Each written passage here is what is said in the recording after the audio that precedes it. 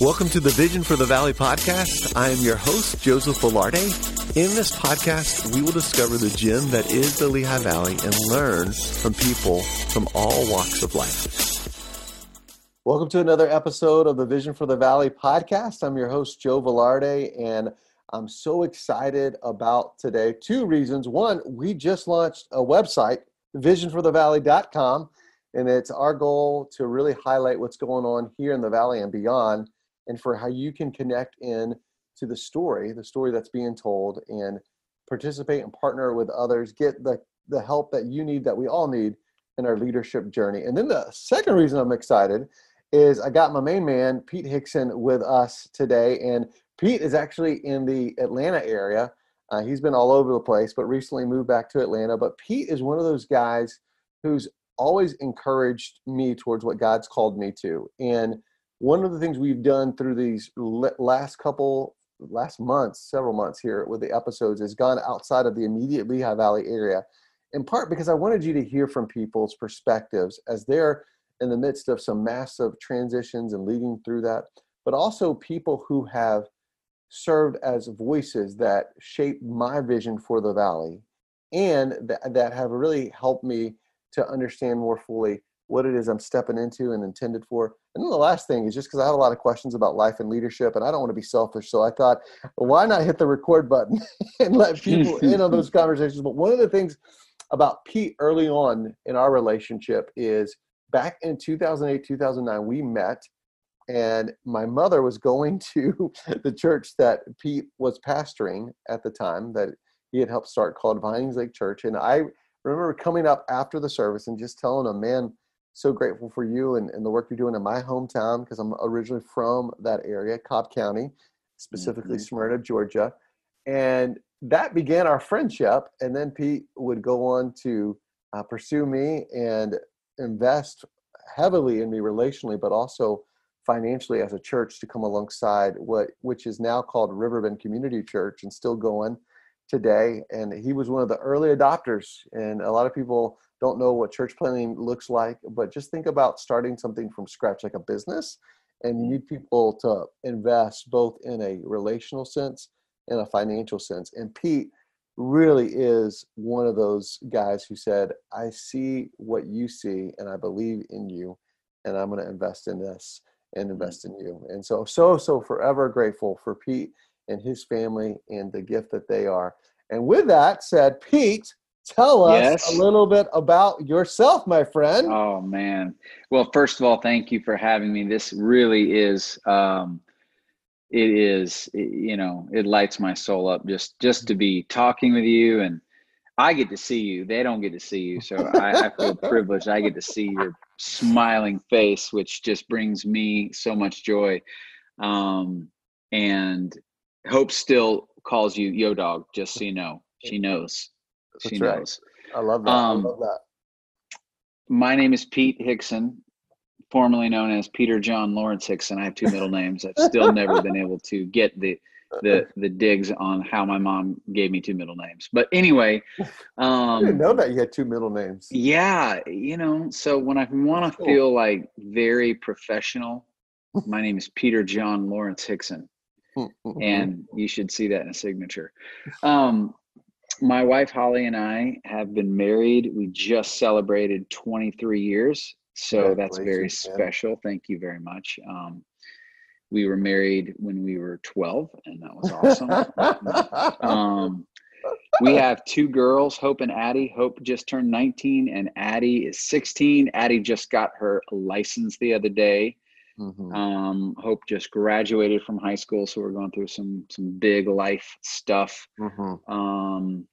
That's my family. I have done formalized ministry all of my adult life and career until recently, and yet I'm still doing ministry, I feel like, just as much as any other time personally. I came into a family that raised me in a church environment, but more importantly, just told me what a relationship with Jesus was like at a young age, made that decision to follow him, never regretted it. And Yeah. So, man, that's just kind of a nutshell where I'm at and a little bit about myself. I am a big fan of the Pittsburgh Steelers. And as we were talking, you took your Falcons, whatever you call it, jacket off. Yeah. And you're wearing a Georgia t-shirt, as I can see, and your listeners can't see that, but you are through and through a Georgia man, and I'm proud of you. But I would have taken my Falcons jacket off too if I were you. I'm kidding, but seriously. I heard you guys signed Antonio Brown again. Yeah. No? Nice. Okay. All right. I just wanted to see. We're not shaken by much, but man, that guy gave us a run for our money. Wish him the best, though. Someone can straighten him out. Wish him the best. That's right. Well, everybody needs somebody. That's right, man. Come on now. Now, Pete, one of the things that you're hearing from him already, and I wanted to speak into this, is a lot of transitions have happened in a very short amount of time. Yeah. And both from their family situation, in the sense that his daughter Hope just graduated high school, to Addie just getting her license, and then them moving from the Ohio area back to the Atlanta area, job changes, all kinds of things on top of the reality of COVID, racial unrest, presidential election, all in the backdrop of what's going on. And so I thought it would be good to hear from Pete's perspective, because he's had several transitions in life, but acutely now there's like just this compound reality of what he's walked through. And so I just wanted to hear from you, Pete, what have been some of your biggest learnings through your season of transition? Yeah, that's such a good question. And I do want to say this, because my introduction to respond to that begins with literally almost a year ago. Really, it was a year ago, late June. And then July just felt like, what in the world's going on? And August, we started to feel like, okay, we know where we're going to live.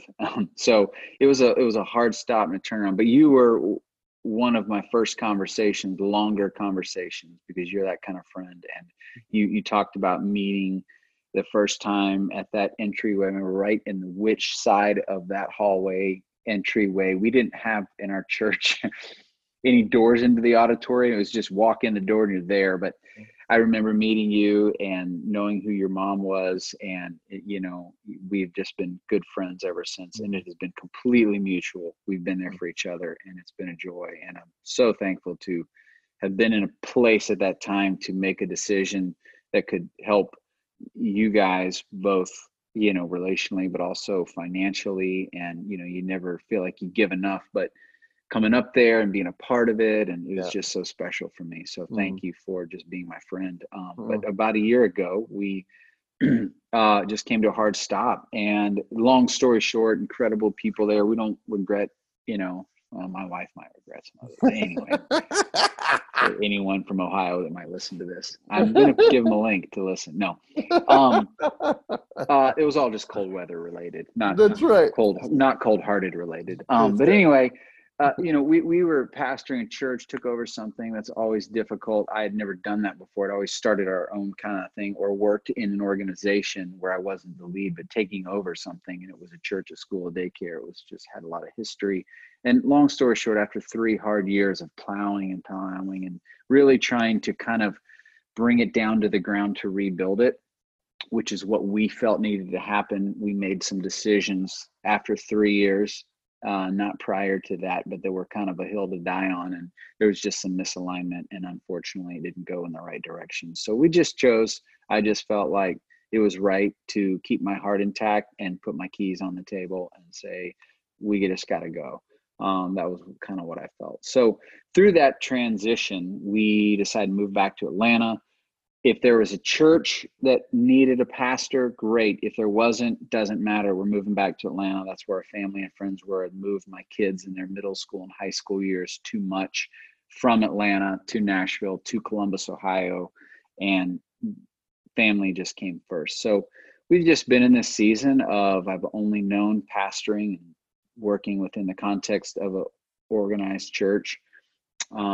And just a couple things that as I reflected on that question with transition. Number one, we're all probably guilty of this, but it's not a bad thing. And, you know, Joe, people like me and you are definitely always searching for that.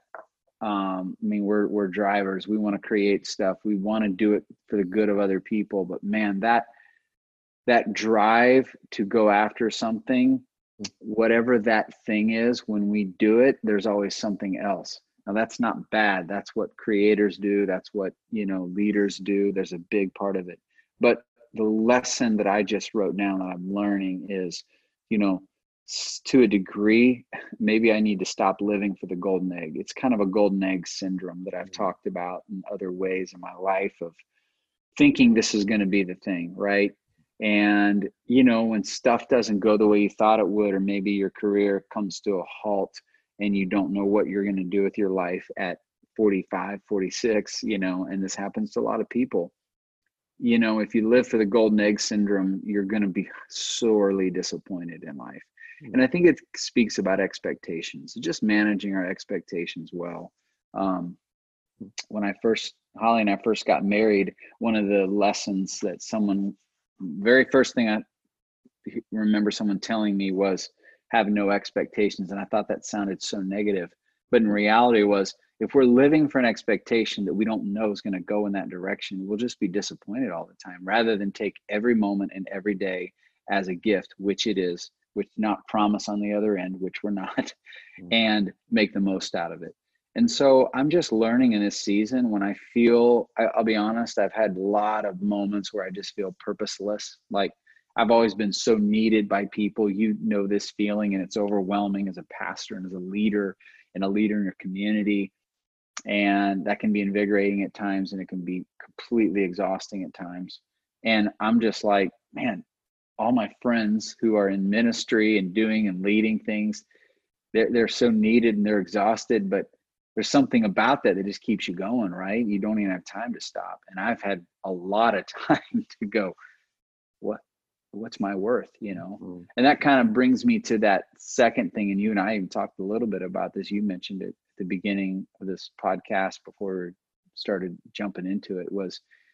This is the second thing is, you know, when Jesus came on the scene at the time of his beginning of his ministry, he said, "You are my son, whom I love, and with you I am well pleased." I'm well pleased with you because you're my son, not because what you're about to do, not because of what you've done or haven't done. You're my son. And we are joint heirs with Jesus, and we get the benefits of what he does as sons and daughters of God as well. And so I read something recently that's been another great lesson is, you know, my worth is not the things that I do. It's who I'm related to when it comes to a God who loves me unconditionally. And I try to remind my girls that all the time. And that I don't have to prove myself through the things I do. It doesn't take away from the value and worth of when we do great things and do it, you know, with excellence. But in the end, it's a battle against my own self. And when I continually try to prove myself to myself, I hurt other people around me. So the other thing I would just say in response to that one question, and sorry if this one went too long, you're great, man. Am I, and this almost is funny, but am I as good of a follower of Jesus when I'm not a pastor normally as I was when I was, right? Because I'm in this season where I don't wear that hat technically. However, I honestly feel just as much of a pastor to people, which I love.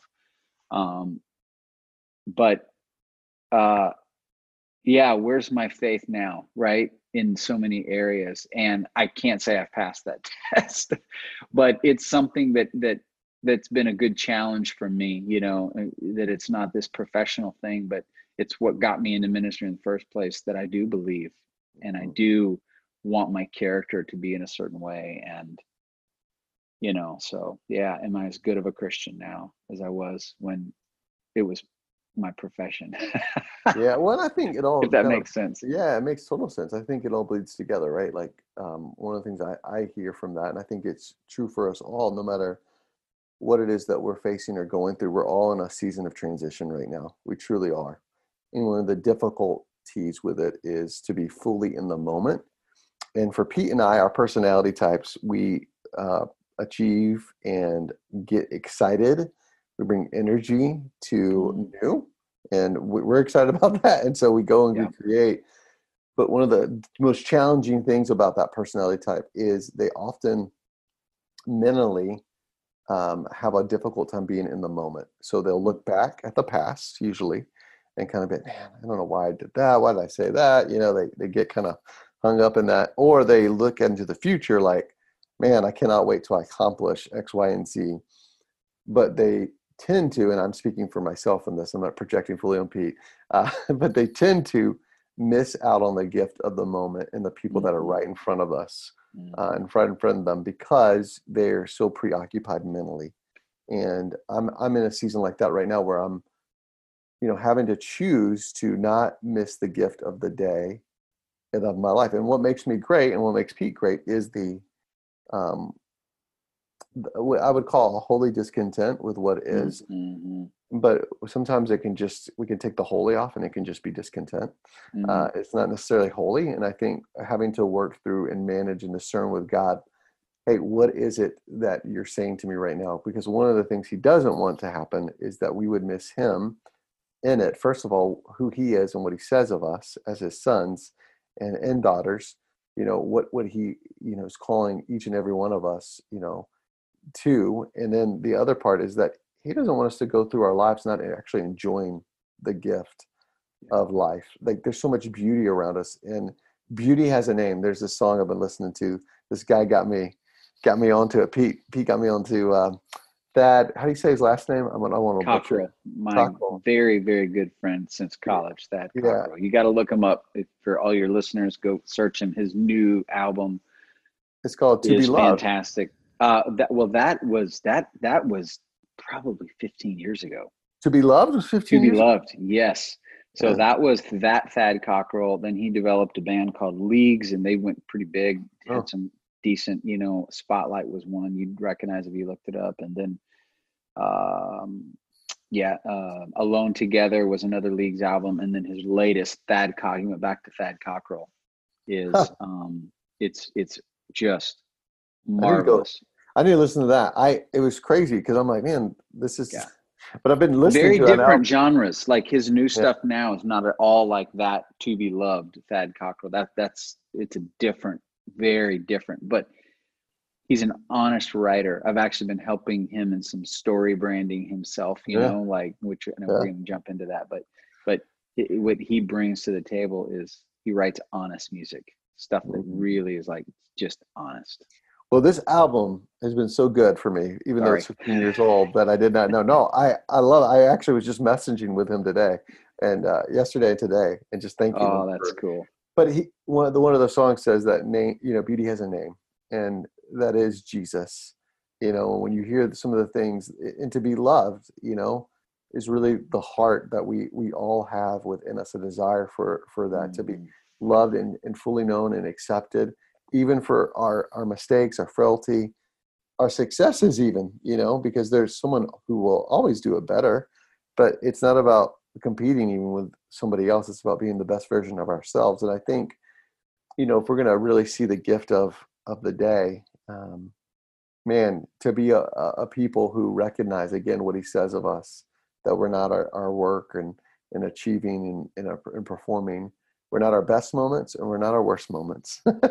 We are who he says we are. And to really be able to not miss out on the gift that is in front of us. I think it's really an important lesson for us all right now. And again, it's not a passive way of living. It's hey, I'm going to have a proactive approach to it, but I'm going to prioritize the gift of what's right in front of me. In the midst of it. So I think what you're saying, Pete, is so profound, so wise, so good and helpful. And as you've been in this transition, one of the things that you've been doing is working with an organization called StoryBrand. And just for those who don't know what StoryBrand is, can you tell us what StoryBrand is and what you're doing with them? Yeah. So in essence, most of us that either lead a company work with an organization, we're so close to what we do that we struggle to communicate that in such a way that makes our listeners, our followers, our clients, our potential clients really stay engaged and understand clearly what we do, how it makes their life better, and how they can engage with our product or service. StoryBrand comes alongside and has created a 7-part communication framework that helps companies or organizations clarify their message so that they can grow their business, so that they can grow their followers, so that people keep listening. That's the thing. Story is a real buzzword. A lot of people use it. But what StoryBrand has done is put a framework that we work and walk with companies or individuals through each part to create one message on one piece of paper. And what's beautiful is it brings their teams on one page together so that everything out of that, it's like chords of a guitar on a guitar, right? Now you can go write music. Each chord can contribute. You don't have to use all 7 chords for every song, but you don't write another song without drawing from those chords. So that's what the framework is. It's now becoming some more stuff.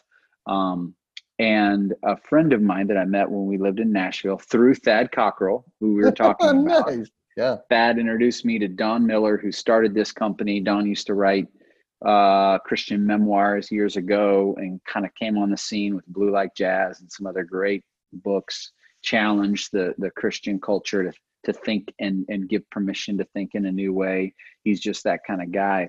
And then started StoryBrand because he got obsessed as an author with story and then took it into a framework that's helping companies. So he's really more in the business space for sure now.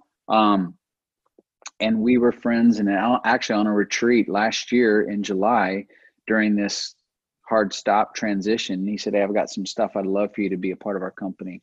So I jumped on board and I'm doing contract work with them. I helped them with some stuff with a new thing called Mission Statement Made Simple. But I'm a private workshop facilitator and coach in the 7-part framework. So I'll go in, a company will have me and I'll do a 2-day workshop and I'll work through these components and help them create a message. It's not branding in the way of look, feel, it's words. People buy things because words make sense to them. That's why they buy things. When you write words that make it about them and you write words that make sense to them, that's simple and clear, and they don't have to burn a lot of calories to think, oh, I love all those words you're using about what you're saying, but I've checked out because I don't understand it or it's not about me, right? So we help them do that. And that's what StoryBrand is and what my role is. And I'm loving it. I'm learning a lot. I work mostly with businesses, organizations. Just recently, I had a church pastor in one of the workshops in my group. And then when I do the private workshops, for the first time next month, I'm going to do a workshop for a church planting organization.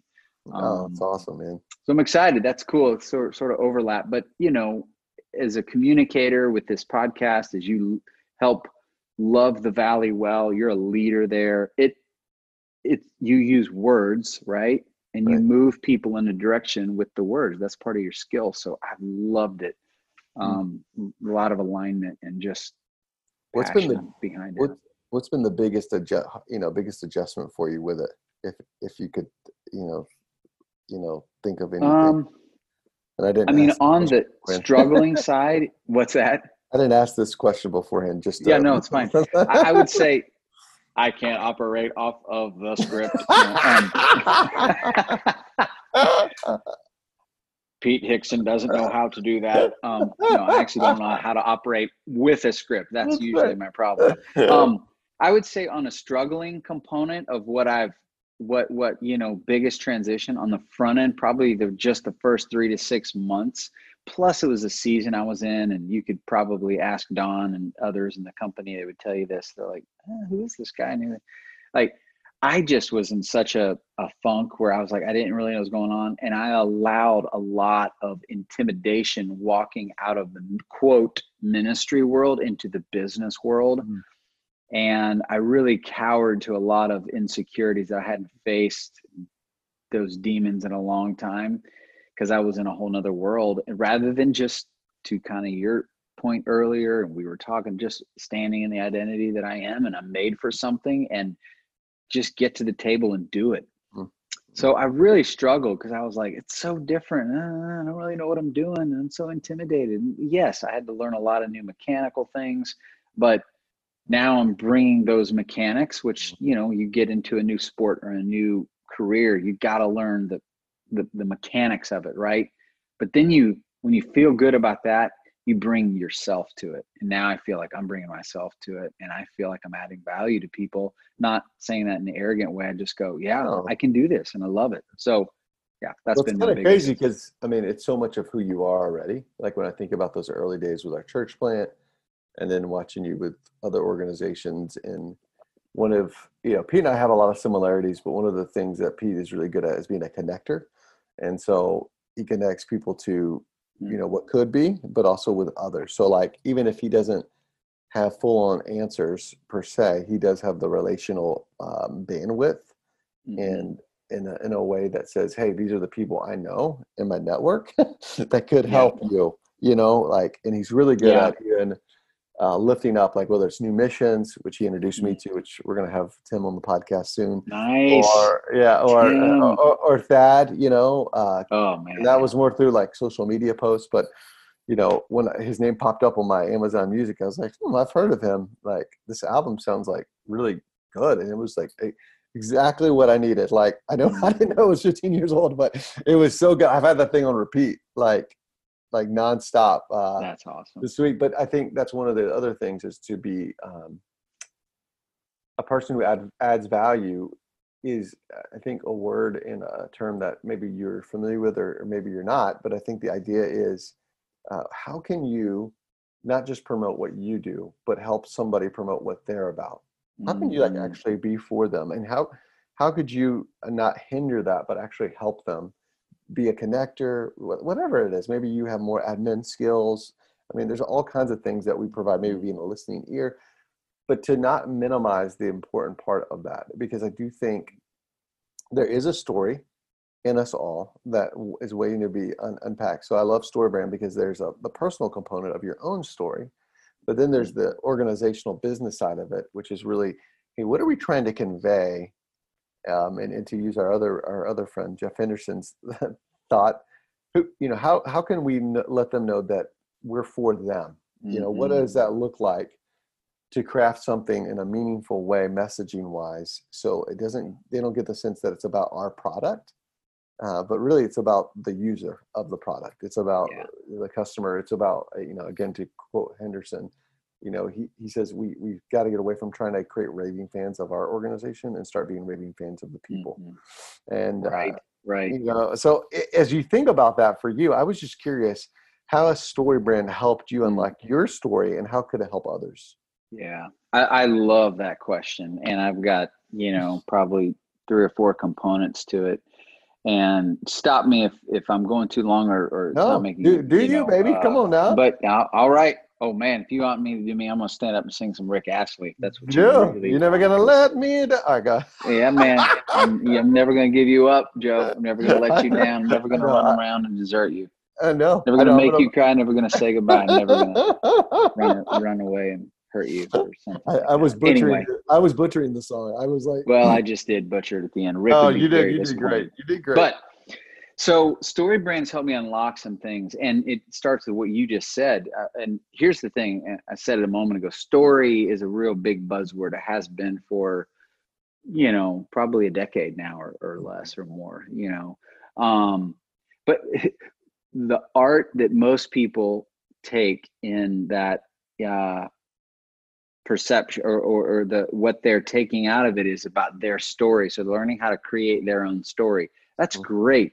You know, this is our personal brand. It's whatever. It's what we're pushing out to people. There's an important part to that. You know, great exercises. You've heard of the Covey one, where write out your own eulogy, right? And then you know how to live out your story. There's a part of that that's really essential in life, but too much of that becomes too much of that. And what we're not good at naturally is becoming a screenwriter about someone else's story. So this isn't a memoir about ourselves. This is all about someone else's story. So the first thing is it's helped me be a better leader, communicator. I hope a better other side. Talk about Jeff Henderson. I remember a lesson he did. What is it like to be on the other side of you? Mm-hmm. and I hope a better husband, I hope a better parent, because those stories are the stories I'm interested in helping become something. And I just get to be the guide. So in every story, every movie, it doesn't matter if it's Star Wars, Tommy Boy, Hunger Games, or The Shawshank Redemption. There is a hero and there is a guide. And the hero is the one who's struggling and needs to get from here to there. Let's use Tommy Boy, right? He's this fumbling character. I mean, we could use something serious, but why? No, Tommy Boy just happens to be, listen, I have to also say this because I don't want this podcast to go too long and you're probably going to edit this part out. But anyway, no, I'm not going to. When I was first married in 1997, and if I'm right, 97 was the year that Chris Farley unfortunately passed away. A very sad story. But everybody who I went to college with knew how much I loved Chris Farley. And I literally, and this is the time of answering machines, I came home and my dad and all my college friends left me a message on my answering machine telling me, I'm so sorry to hear this. You must be very sad today. Because they knew how much that guy meant to me. Anyway, that's a totally other thing. But I love Chris Farley. Tommy Boy is just one of these characters, and he's fumbling and and then David Spade comes along, right?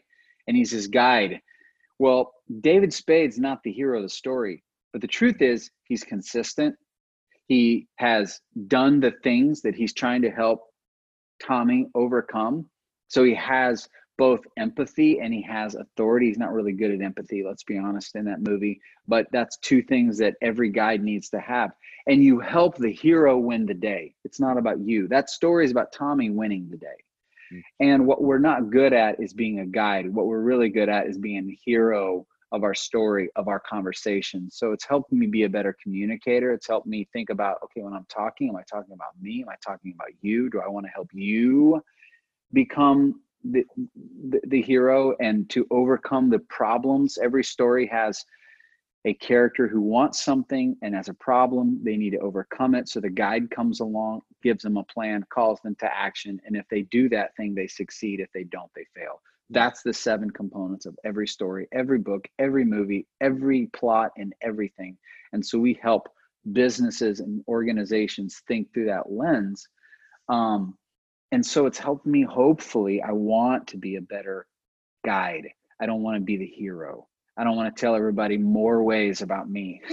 I want to help them develop a set of guiding principles for their life so that they can overcome the problems and get to be the person they want to be. And so it's just helped open my mind at how often I am at the center of my world and how that doesn't ever work out for me in the end. And I think it's really smart business, whether you're a for-profit or nonprofit, whatever our product or service is. When you live that way, you're more fulfilled. Guides are actually more fulfilled than heroes. And I think if we would make this full circle, we want those people that we help to become a guide to somebody else. What's that called? Disciple making, right? Mm-hmm. So there's just this, I mean, this is not StoryBrand approved. It's not a Christian organization, but as a follower of Jesus, I see so many great principles within this that we get to help companies take the lower seat in order to actually live a more fulfilled life and become a good, smart business that helps others and is not manipulating others and making it all about themselves. So I've learned a lot through it. I'm still learning so much, and just tons of mechanics as well of just working with words to help people move in a direction. That's so cool. Like, so if people wanted to check out StoryBrand, where would you recommend they go? Like, just even if they wanted to learn more about that. And I know we're going to get to how they can connect with you, but sure, later on. But I was just curious, because I do think what you said is really important for us to note is so many times we want to be the hero of the story. Mm-hmm. And so I think the work comes, first of all, do we know our story? I think we do need to do that work. And you've heard me talk about that before on the podcast. But I also think the other side of it is to understand that other people need to do the work of deep surrender so they can step fully into their story and experience, to use the story brand language, become a hero. And really, it's one of the most freeing things to do that. Like, I think about, even with Vision for the Valley, we launched a site and people were asking me about it. Like, they're like, what is your goal here? I'm like, to be honest with you, it's really to promote others. That's it. Like, and whatever platform I have, like, I really want to be a connector and promote others. In a lot of ways, I want to be a guide.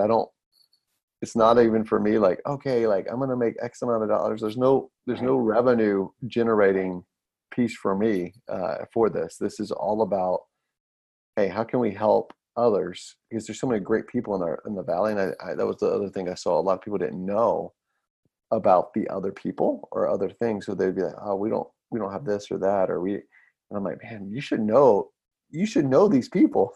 like I want to introduce you. And I think that's really important. But I think even as we look forward and I think leaning into those conversations, it's like, hey, how do we create the space so others can process and to help give them the words, not give them the words, but help them to process so they have the words to go after what it is. But that's hard, because I think what you said, empathy and authority, like, it's easy to be like David Spade. If you remember telling me, he gets antagonistic after a while. He's like, dude, I'm babysitting this like buffoon. He says all kinds of crazy things in the movie. But he's not a good empathetic guide. But that's the other journey, though. I think even for this is, whether it's the hero of the story or the guide. The guide's on a journey too to grow in their ability to guide. Because at the end of the story, he becomes an incredible guide. And I think that's true of us all. Like, we're in process on both sides of that, stepping in more fully. It doesn't happen overnight. So with that said, StoryBrand, how could people learn more, all that kind of stuff? Yeah. And I think just one other thing real quick on that is, you alluded to this. For some of us, the work is to find a guide to help us become a better version of ourselves. For some, it's to stop trying to make our life about becoming so much better that I don't involve someone else, and now I need to be a guide for someone else, right? We've all needed those guides in our lives, and we all need, to guide someone. And everyone can guide someone right now. You don't have to wait. There's someone that is waiting and needing someone like you in your life, no matter how worthy or not you feel. You have something that someone needs right this minute. So good. And storybrand.com. Just go to storybrand.com. Just how it's spelled, STORYBRAND.com. And it'll just tell you everything about our workshops and what you need to know. That'd be my, real simple way to best way to go there. And they have a podcast too. So, I know. Yes. Great podcast. Thank you for mentioning that. Yeah. I would be failure if I didn't do that. But I think it's called Building a Story Brand is the name of the podcast with Donald Miller. So check that out. That's really cool. Well, one of the things that, as I look at your life, is there's a story that God has been telling for some time. And it actually has informed me in a lot of ways and has influenced me to understand and grow my awareness of families with children of special needs. And as I think about that, I think it's fitting for you to be able to share a little bit about what you're seeing, and even to share a little bit of your own story with that. And so I just wanted, to share for you to share with us about your vision for the special needs community. Yeah. Well, thank you for giving me the opportunity. And our oldest, her name is Hope. She just turned 19, and she has been diagnosed with cerebral palsy. She was diagnosed young. So much I could talk about that process, and we were just kids when we had her, I feel like. But so that was our first child. And with cerebral palsy, you don't have any awareness of this prior to birth. So it's something that happens at birth. It's trauma at birth in some form of the brain. And I tell people the best way I can describe it is she stopped breathing, which was the physical outplay that gave us an idea something went wrong. It happened a couple times her first so many hours of being alive. And that caused a gap in her brain. And that gap, everybody's brain is so intricately created and detailed and responds so differently. But that gap in her brain is what is created her to be diagnosed with cerebral palsy. Oftentimes people have, physical challenges with that. They're physically disabled. Others, it's more mental and emotional. Often, not always, if you're those that have great physical disabilities, their mental capacity is beyond, which is why you'll see valedictorians who, are physically disabled, but they are just brilliantly minded. And then the opposite is true. Hope is more physically developed, but mentally and emotionally delayed. So she's 19, but she could be 7. It's so precious. Honestly, I just feel like I'm continually raising a child, and I learned so much through the lens of what I think Jesus meant when he said, never grow up, right? Always be a trusting child. This is another conversation, but I feel like she has not eaten of the tree of knowledge of good and evil. That was meant to be something we could never contain and understand, but the tree of life, right? That's the one where you're just going to come and you're going to be this continual child that does not belittle our intelligence. That just helps us have an always trusting both and, thought through. But she lives in this world that she could, we went on a date. This was a couple months ago, and we came home and like, what do you want to do? She loves movies. She loves animals. She loves puzzles. She's like, I want to put a puzzle together. And I'm like, we're going to put a puzzle together. And then I want to play Play-Doh. Like, so sometimes it's 7, sometimes it's 12. Sometimes some of her homework could kick into that. Not really her age group, but then sometimes there's a 2-year-old fit and she's a 19-year-old woman. And it's challenging, man. I mean, we've had so many times where we've just felt like we're the wrong people to do this. We can't do it. But,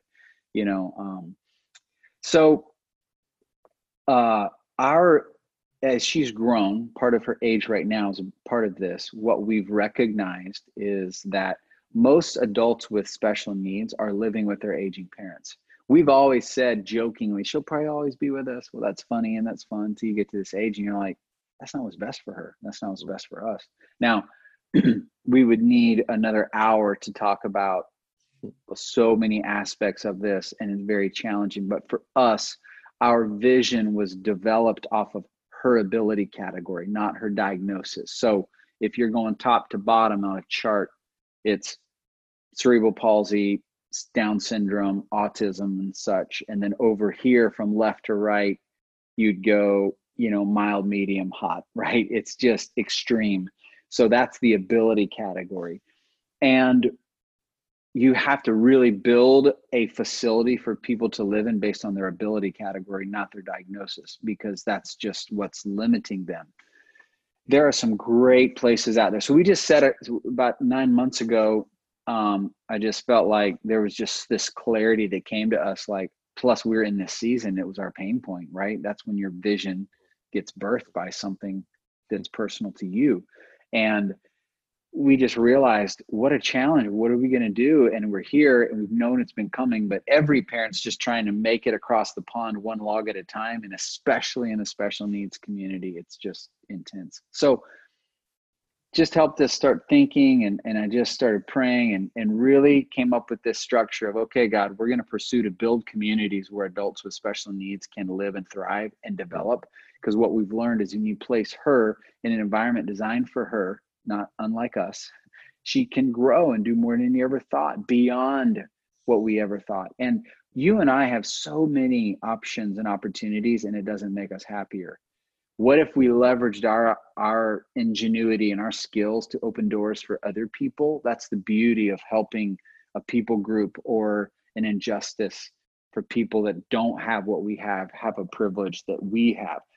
And you and I have more kinds of homes and neighborhoods and communities and we could live in than we could ever either afford or be in. They just don't have many.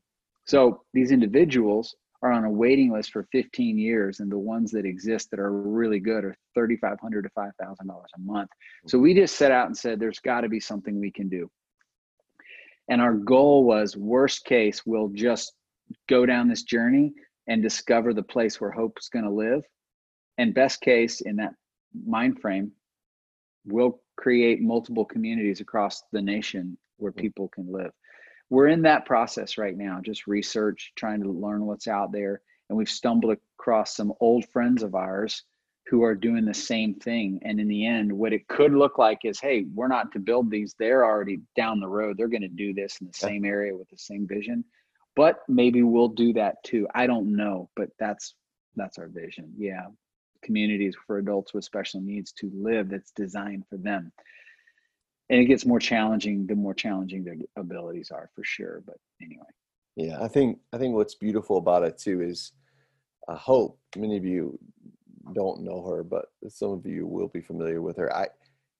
She has such a special place in my heart. Just every time I connect with her, she reminds me of, I love what you said. She hasn't eaten from the tree of the knowledge of good and evil. And you get that sense of, she reminds you of all the things that bother us or concern us or worry us. Just the joys, things I've said to her, like, what's up, yo, dog? Like, and Pete alluded to this story before, but when I would see them, like, yo, dog, what's going on? And she always says that back. And man, I just have such a fond place in watching her even grow, like graduate high school and have an Instagram account. And oh man, her Instagram, by the way, when she goes live, we literally we start getting messages from friends, and like when we've not been at home, we're like, oh my gosh, one time she was putting something in the microwave and we weren't around, and our friends were like, she's going to burn the house down. You just need to know this right now. But she just goes live, and it's just entertainment. But I appreciate her heart and where she's like, and just who she is. And it's beautiful. But I do think it's important for us to recognize the challenges that are for the families and those with special needs. And I think sometimes those communities, there are some great events and some things, but I think sometimes the ongoing nature isn't there, the ongoing support. And I think it's really what Pete's speaking to. And I think it's important for us to even examine, how could we walk alongside families with those who have children with special needs? Like, what are some ways that you would encourage us and recommend that we do that? I think really just two things. Awareness is one, and it's just recognizing that this is a real people group. We're real good at caring about a people group we've never met. We're not great at the ones right in front of us.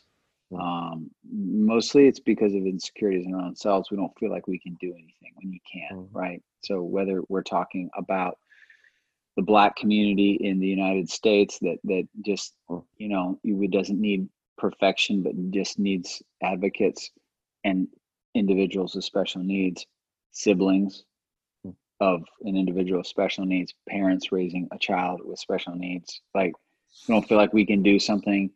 Awareness. It's just be aware, right? Through this, racial unrest, which I don't align with all of it, but some strong principled components I was unaware of. And when I became aware of it, I want to be a better advocate, right? Same thing here. It's just something that just becoming aware and stepping into it uncomfortably. If that's uncomfortable, for some it's not. You're so great at that, naturally connecting with people, feeling where people are and assessing. It's just such a great gift you have, Joe. But just stepping into that a little bit. And then two is what I said a minute ago. Well, more options for us in our world, us meaning an individual or family that's not directly touched by this, which, by the way, everybody knows someone one or two layers out, if not they're your direct family or neighbor. But we all know that more options for us don't make us happier. And we're spending our whole life writing our story about us to give us more options that are not going to make us happier, just more overwhelmed with what choice do we want. Well, why don't we leverage our skills, which we have been given on purpose, and build something, do something, push a door open, remove a barrier for someone else that can't do that for themselves. Individuals with special needs, one of their greatest attributes is contentment. That's what you and I don't have. And they have it, but it's to their detriment when it comes to things like this, because everybody's like, give them a TV, give them a phone, give them a movie, give them a basement of their aging parent or uncle or aunt and grandmother or someone, and they'll just be happy. But being happy, sitting there content is not, it's not good enough for me anymore. Because when I've seen hope and others get an environment that helps them develop and grow and mature and do things that make them and the world around them a better place, it's not enough. So we have to do something for them that they can't and won't do for themselves. And that is leverage your ingenuity, your skills, your hard work, your brains, your hands, your heart, something to do something for someone else. And I promise you'll be more fulfilled because of that than creating another, option or opportunity for yourself that's not going to make you more happy. So awareness and leverage what you've got to open a door for someone that can't cross that threshold on their own. Yeah, and I think with that, I want to just encourage us as we're thinking about that is to become aware, to take action too. So, and it's really about what Pete said about the leveraging. So, you're hearing someone who has a passion for this, and maybe you're listening and you're like, hey, I have some skills that I want to put to use. Maybe you have finances you want to put to use. Maybe you have a contact, someone who could help to bring this vision further into fruition. I really want to encourage you to directly reach out to Pete because vision, I love how he said this before. He said that, whenever we're in a pain point in our own personal journey, our perspective changes. And a lot of times pain points are things we try to avoid. Like we can, and that's another personality trait for Pete and I, hey, let's reframe it. Let's, get excited, let's talk about, let's get distracted by eternal optimist. Yeah. Right. But I think the pain point is that when we sit with Jesus in it, there is purpose that comes from it. Like there is something that he wants to give us, and then we're able to give to others through it. And one of those things is watching Pete, I think, really step further into this idea of, and it's been on his heart, just so you know, like a decade plus. I think he's just starting to really come to terms with what that could look like. He's been talking to me about this for a long time, but I think it's important that we don't waste our pain. And I love how Pete's not wasting his pain because nothing's wasted, but rather we can grow from it. We can learn from it. We can leverage it for the benefit of others. So I want to encourage you to think about that, your own story. Like, hey, what are your pain points? What is usually whatever you're sad about or angry about, God usually is going to use to birth something within you. It's a vision that's usually the building blocks of the vision. And then the second thing is to consider partnering with Pete. And I know this is kind of crazy, but I'm just saying, like, he doesn't have not that I know of, like an organizational name for it or anything like that. It's just, hey, this is a vision and I know that needs to happen. I see what could take place. I've seen what's happened when my daughter is set up in an environment where she can thrive. And man, we want that for every person, just to be honest. Like, I think about what you were saying, my brother, Jesse, worked for a long time with those with brain injuries. And he would work at this facility and there was a lot of good things he would do, but the people would be so content with the idea that the people that he worked for at times, the organizational side of it, because of the cost, of just kind of getting by. And he was like, no, like they're capable of so much more. Yeah. Don't you want that for them? Like, it's not just about collecting a paycheck or whatever the thing is, or getting through it. It's about the opportunity that we have to help them to take their next step in their own Right. personal growth and development. So with that said, Pete, I want to ask, how can people get involved with us? How can they connect with you? All those things. And I know that I didn't tell you I was going to do that, but I just felt compelled No, it's great. and led to do that. Well, thank you for that. And like you said, we're just in kind of research and development mode of this specific vision. The grandiose is that there is a trusted voice in our, at least nation, that the unfortunate part about the special needs community, one amongst many, is it's almost like Groundhog Day every day, or the 51st Dates movie, where every day you kind of start over. And I know there are resources out there, and I'm not saying there just needs to be one, but every parent feels so alone in the journey unless someone comes into and helps guide them, which thankfully there's a lot of guides that do that. And we have a great big God who sees and provides. At the same time, if we could be a little more proactive with that possibly, and create a trusted brand voice. By brand, I just mean a trusted voice.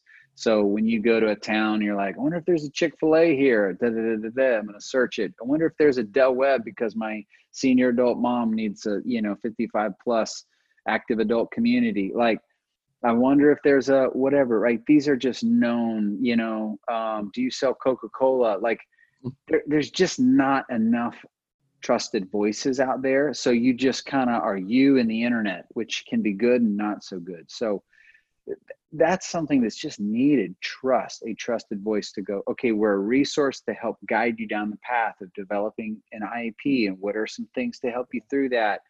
There's just not enough things like that. So I don't know if we're going to be personally building these communities if no one else is doing it, or if we just, even if a million people are, but it's our call, we're going to do it. Or somewhere along the way, we've just always known, as you just said, we want to help contribute to the advancement of the special needs community for parents when these kids are little and born all the way through. And it's not just a diagnosis. Someone could get in a car accident, something happened to their brain, and from that point forward, they would be in an ability category that they couldn't fully operate on their own without some help and assistance. So there's just lots of ways to look at it. To connect with me, the best way, I don't have a great simple email address, and I need to story brand myself with that, but it's just Pete Hickson 74, PETE, and then my last name is HIXSON. HIXSON, Pete Hickson, and then 74, that was the year I was born, at gmail.com. Pete Hickson 74 at gmail.com. You can send me an email there. I'll try to refer you if you want to be involved. You really could just Google special needs, organizations in whatever community you live in. Things will pull up. You can volunteer, get involved in your area, become aware, just ways to do that. So yeah, and I think that's what good. You're looking for there? I think that's good. But I would say if they want to financially give towards what you're talking about. I think that's you good. Can still email me and give me your bank account, your social security number. This is where I'm getting information from you. So well just to clarify, no, I'm kidding. Let's clarify. I think everybody can use Google and figure out how to get involved in the special needs community in their own area. I specifically want people to know that we believe in you, Pete and Holly. And so thank you. I appreciate that. And you may not be in a place yet, but even just to start gathering contacts. I'll gather names. And again, whether I'm going to just be a part of an organization doing it, and we can refer to give there, or when we're ready to launch and create, we're in research mode, then we're going to be in clarify our message mode, and then we'll launch this, whatever it's going to be, and it gets refined and kind of distilled down to. Have you heard of this organization called StoryBrand? I think they I'm thinking about using this framework. Well, and Pete's also a good follow on social media. So how can people do that, Pete? Yeah, I am on Instagram in Pete_Hickson, at Pete_Hickson, spelled the same way, PETEHIXSON. And that's probably the best way. I'm on and off when it comes to Facebook. There's drama everywhere, but that one I'm just honestly like, I don't even want to see it. So my Instagram is pretty much just, I say it, the people, places, and things I love.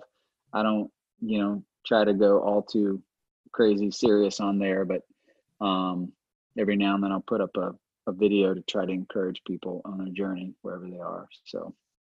Well, Pete, thanks for being on the podcast and for all that you do, man. Thanks for being an encourager to so many, including myself. You're a real gift, and I want you to know that we believe in you, man. We believe in what God's put in you, man. And I believe that with Storybrand and your vision for the special needs community, I believe that some really big things are on the horizons with that. And so grateful for you, man. And really appreciate your friendship and for you being on the podcast.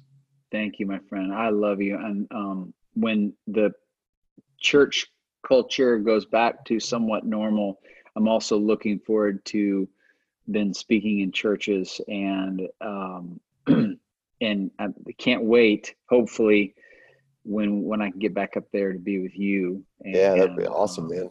And see you, even if church doesn't open and you don't need someone to fill in for you on a Sunday, but just a friend to come hang out. So I can't wait. Yeah, man. And I would say that too, because we didn't talk about that part of you. If you are looking for someone to come speak, Pete's a great speaker too and communicate. Well, I just, that was one thing in the transition I enjoyed being able to still be a part of, and my friends' communities that they're leading. And it's one aspect I do feel led to continue to do in the local church when there's a need for a voice to come along and speak a message that just goes in line with you and where you're taking the people you pastor and lead and shepherd. So I love doing that, and hope to get back up there with you again, and anywhere else if someone needs someone like that. I'd love to. Yeah, email them. Come on now, people. Come on now. Pete Hickson 74. That shows my age right there. 1974. Gmail at gmail.com, right? Gmail.com. That's right. All right. Well, thanks again, Pete. Love you. Love you too, man. Thanks for joining us for the Vision for the Valley podcast. We'd love to connect with you and to hear from you. You can find us on social media at Vision for the Valley Podcast, or you can email us at visionforthevalleypodcast@gmail.com.